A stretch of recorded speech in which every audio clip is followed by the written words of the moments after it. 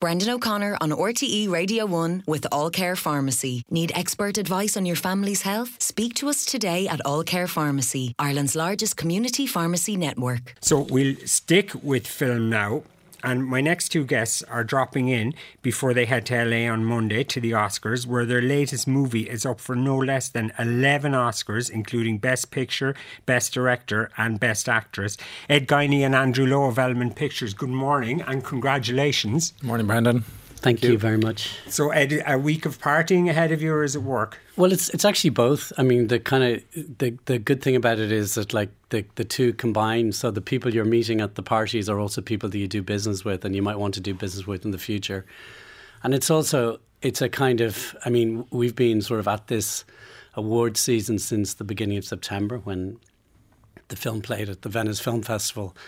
And next week is definitely the end. Okay. And it's a gathering of the clan. So all the people that are nominated, you know, all of whom are great friends and close colleagues, they'll all be there with families and friends. And so it'll be a last gasp. And then on the 11th, the day after the Oscars, we'll get on with the rest of our lives, win, lose or draw.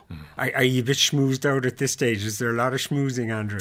Well, it's quite the campaign. As Ed described, we launched the film in September in Venice. And since then, we've had multiple screenings in New York and London and all around the world. A lot of Q&A, so screenings followed by Q&As with the heads of department and the cast and ourselves, and a lot of press as well, obviously. So it does feel like we've been talking about this film for quite a long time, and there's been a lot of back and forth crisscrossing the Atlantic. So, but listen, it's a real privilege to do it, and it's great fun, and it's stimulating and interesting. But it is quite distracting from the day to day, and so it'd be good to get back to that, obviously, after next week. Yeah, equally, Andrew, you're the accountant, so it must be a relief that Poor Things was a hit. I mean, it's an extraordinary film. I won't say the word brave because I know that scares people if someone said you've made a very brave film, but equally it's not exactly the Avengers. No, I mean, it's not an obvious crowd pleaser, arguably, but at the same time, it's a brilliant film and it's very entertaining and very funny. You know, when we first launched the film, we had the disadvantage of the actors' strike was on, so we had no cast to promote it, which was a bit of an issue. So we pushed the release back to December, and that's really worked in our favour. So as the film has gone out in the world, in the US and here in Ireland, the UK, all around the world, it's coincided with all the awards attention, and that's really helped propel the film. It just crossed $100 million last weekend, which is an incredible milestone. Ed, for people who haven't seen it, could you describe Poor Things? Give me the one sentence pitch. So it's basically it's a riff on the Frankenstein myth, except in this case the kind of monster, and I'm doing inverted commas signs here, is Emma Stone, her character Bella Baxter, who's reanimated by Willem Dafoe, and then it's really following her as she kind of makes her way in the world and self-actualizes. Yeah, and in one way it's about nothing, and in another way it's about everything, like the meaning of life and what is life and what is a person and everything. Emma Stone, as you say, is at the heart of it as Bella. She was also a producer on it, and I get the impression this wasn't like the Hollywood thing of give the star a producer credit. No, I mean, she really was. We first met her on The Favourite, and herself and Yorgos Lanthimos, the director, they just struck up this incredible sort of creative relationship and partnership. And he was talking about Poor Things to her soon afterwards, and she said, "That sounds amazing, I'd love to be in it." And that was, probably 7 or 8 years ago at this stage. So then they started talking, and we all started chatting about it. And it was just her kind of interest in all aspects of it, just outside of, playing Bella Baxter, but in the script and the other cast and how we were going to build the world and all that kind of stuff. It just sort of became clear that she'd be a great ally in the production. And also, myself, Andrew, Yorgos and Tony McNamara, who wrote the script, are all men of a certain age. So to have a woman in the middle of that creative team felt like a really important thing. And she's also incredibly experienced because she's done all these huge big movies as an actor and been right at the centre of them. So she's a lot to offer in terms of how you put a film out into the world and the dynamics around that and the politics of all of that stuff. So it was not interesting for a Hollywood actress, isn't she? Like she produced as well The Curse, that she did. TV show she was in recently, which I think the finale of that was one of the most extraordinary pieces of television I've seen. Yeah. She's obviously very much an artist still. And she has like a production company and they make films. I mean, it's, Margot Robbie, is also a producer and a partner in the production company that made Barbie. So it's not totally uncommon that you see this, but these are real producers. They're not people taking vanity credits, So, Andrew, could you maybe explain how this huge movie comes from an office in Dublin? And I think, people hear producers and they have a vague idea of a guy going around chomping a cigar or whatever. But so do people come to you with an idea first, or do you develop ideas, or how does that all work? We do. I mean, we have a whole team of people who work with us both here in Dublin and in London and in Belfast, and a lot of we have a big development team, and their job is to find material, and having found material, help develop that material with writers. So in the case of Poor Things, that just comes from our sort of long-standing relationship with Yorgos Lanthimos, and we first met Yorgos when he came to London looking to make an English language film, having had a lot of success with Dogtooth, which was an foreign language Oscar-nominated film. And so first film we did with him was The Lobster, and followed by Killing a Sacred Deer, The Favourite, and then Poor Things. But wherever we shoot the film, The Lobster was shot here in Ireland, and those other films were shot in the US or in the UK, and but it all gets run out of here. So our head of business affairs, Mark Byrne, our head of production, Paula Heffernan, they're all based here in Dublin, and we work very closely with them trying to figure out how do we structure this, how much is it going to cost, where are we going to shoot it, who do we need to partner with to get it made. So it's kind of and you have to raise money from third parties. Yeah. Exactly, and as you go on, you tend to try and do repeat business and go back to the same people all the time. So we worked with the same partners on Poor Things that we did on The Favourite. So that's Film 4, who we developed it with, and Searchlight, who used to be Fox Searchlight, now owned by Disney. So Searchlight Pictures, and Searchlight are the global distributor of the film. So they fully finance the film between them. So that's all run out of here. And as I say, we equally have a team in London who are also out talent scouting and meeting new talent all the time, and meeting with agents trying to find the new thing. Yeah, and I presume a track record and also probably Emma Stone on board might help people to get over the hump of committing millions of dollars of their money to what is, quite a different film. Yeah, no, you're choosing your words carefully there. It is bonkers. I want to say it's joyful. It's, in our opinion, very entertaining. Absolutely, it's funny, it totally is. I'm not being negative about the film. It's a riot. But to get to do it, I mean, in a way, having Emma do the movie is crucial, because you need a big star, and there are very few people who could have got this film made in that role. Maybe she's the only one, really. And then the fact that The Favourite, was a hit and that got a lot of Oscar nominations, and Olivia Colman won, and it did very well at the box office. So it was those two things that meant that we just slipped in Poor Things at a moment in time, and actually it may or may not be a thing that you could get away now. Like, it's the market is changing all the time, so we were lucky to get it done. It looks very expensive. Are there sleepless nights, like when it's made and nobody's seen it? Like, Andrew, as the accountant again, are you sitting there at night thinking, this is too challenging for the multiplex in Boise, Idaho? Like, what's going to happen? Well, I mean, happily, that's less our stress, and that's more our distributors' problem in a way. I mean, where we did sort of grapple with it was trying to figure out how we actually going to make this for a price. So Searchlight Pictures, I mentioned, are our partners, and they traditionally have always made lower budget films, so this was one of the most expensive films they've done. So they gave us a number which was challenging, and we worked with our production team to try and figure out exactly how do you do that? And for people who haven't seen the film, the entire film more or less is shot on sound stages. So everything you see was built. And there was practical challenges about finding enough space to do that work in. And we looked here, studios were full. We looked in the UK, studios were full. And we ended up in Hungary. And in Hungary, they had, sort of great teams available to help realise the construction because there's so much of it. But then it's also just trying to, figure out the budget and bring it in on budget and on time and on schedule. So it's a challenge, and that's really where our efforts kind of pay off. Once it's made, it's a distributor's problem how it does really. I love it. Yeah. And when did you know it was going to be okay? That it was people liked it. It's in. I mean, the world screen, the premiere was in Venice, and the morning of Venice is the press show, and that's the first time So you've got the world's press who are gathered to watch the film. And are you in there watching them? No, we're outside, but so Searchlight have people in there, and they then let us know how it's played. And there's all these journalists with their sharpened pencils, waiting to watch this film, and it's a really important moment. And the word that came back was really positive. They like it, So that was the start, and then that night we had the public premiere and 10-minute standing ovation. So that was a great start.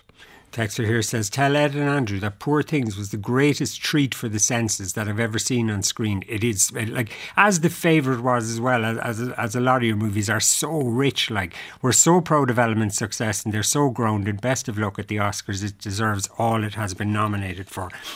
It is also a challenging enough film in terms of the way it deals with sexuality, right?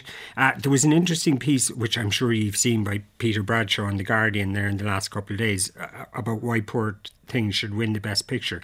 But he made a really interesting point. He said it's an object lesson in how a real artwork rises uncancelably above political taste or social media scolding. And it does make you think that we live in such a knee-jerky black and white world now.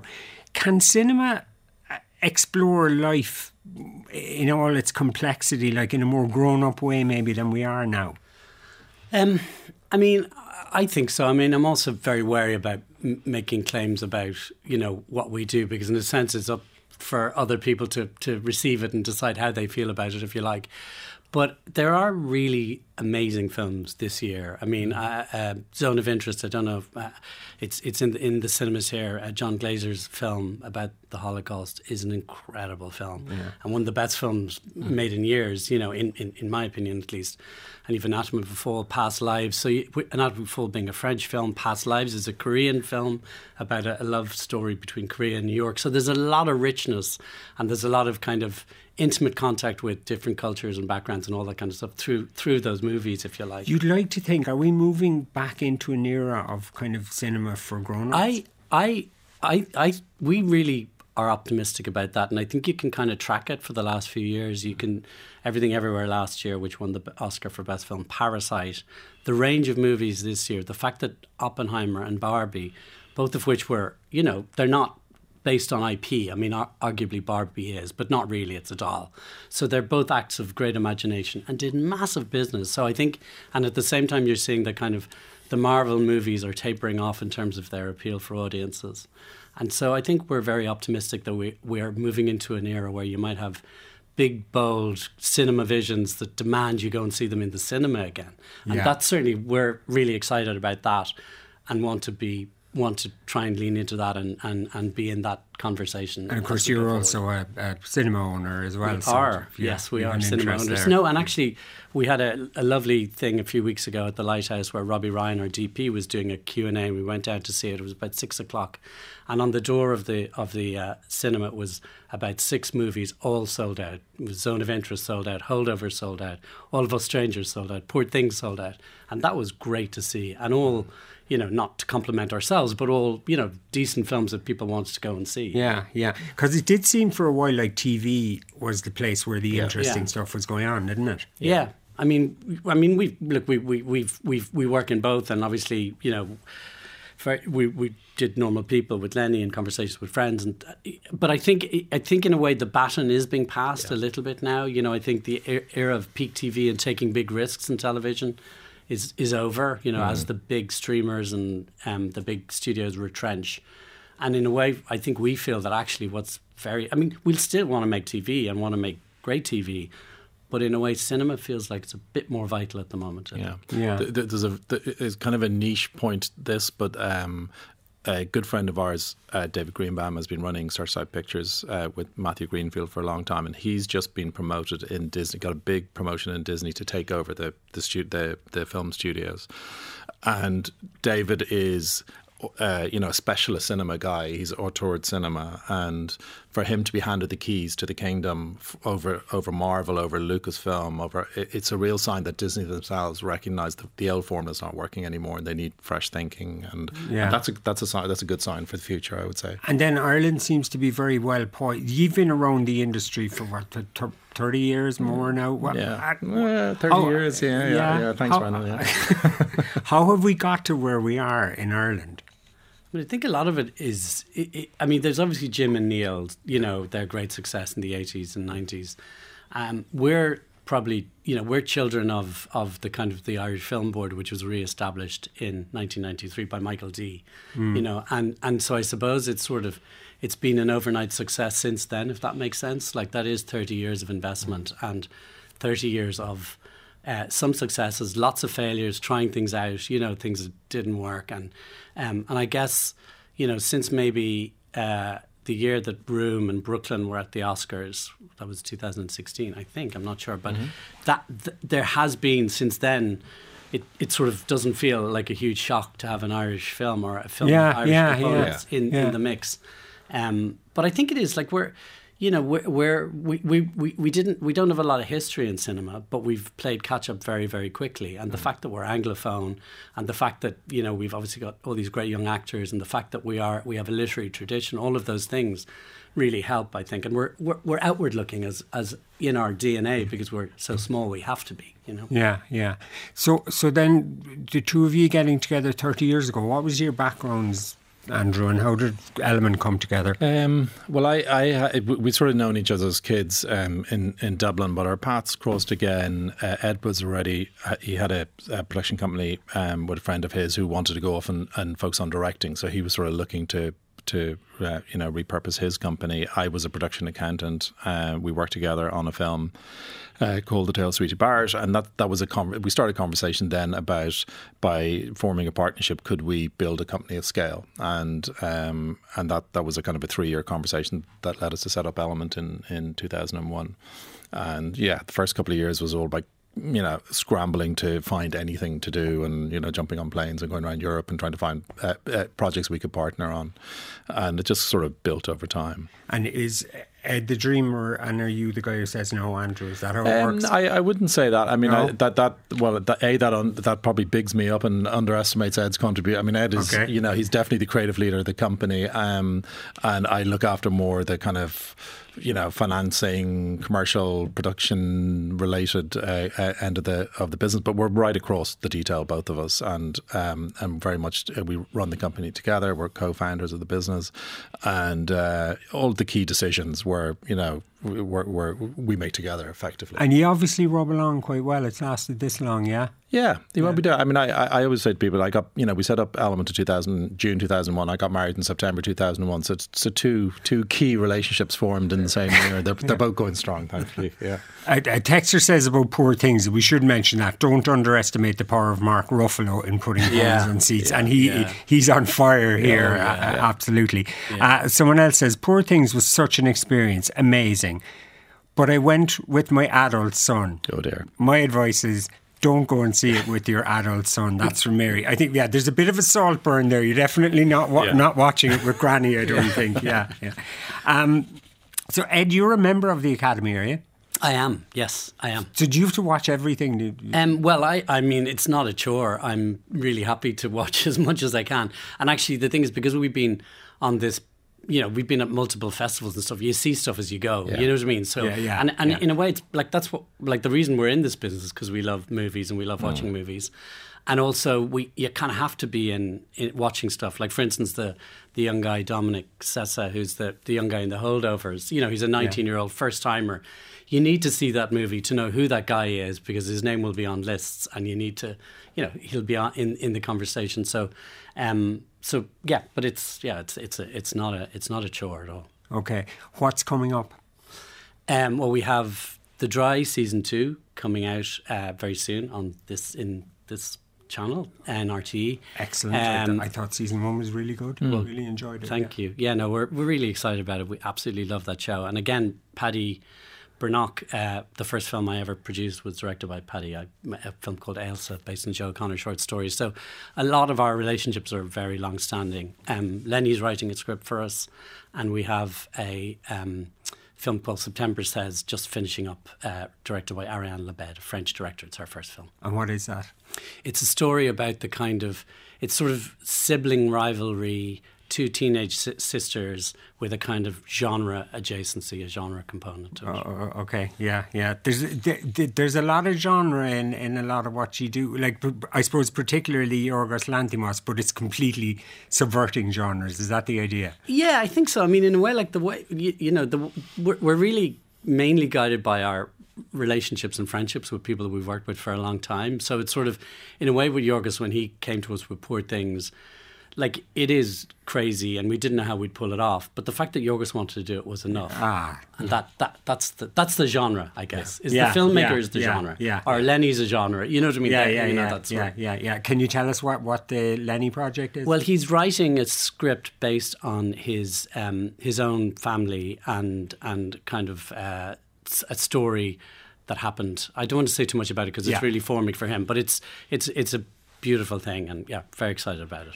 Okay, well, listen, we wish you every success next Sunday night. It's well deserved. And you're not just making great movies. I think you're changing the game in a way of what mainstream cinema can be, which is quite something. Ed Guiney and Andrew Lowe of Element Pictures, thank you very much, and we'll take a break. Thanks. Text 51551.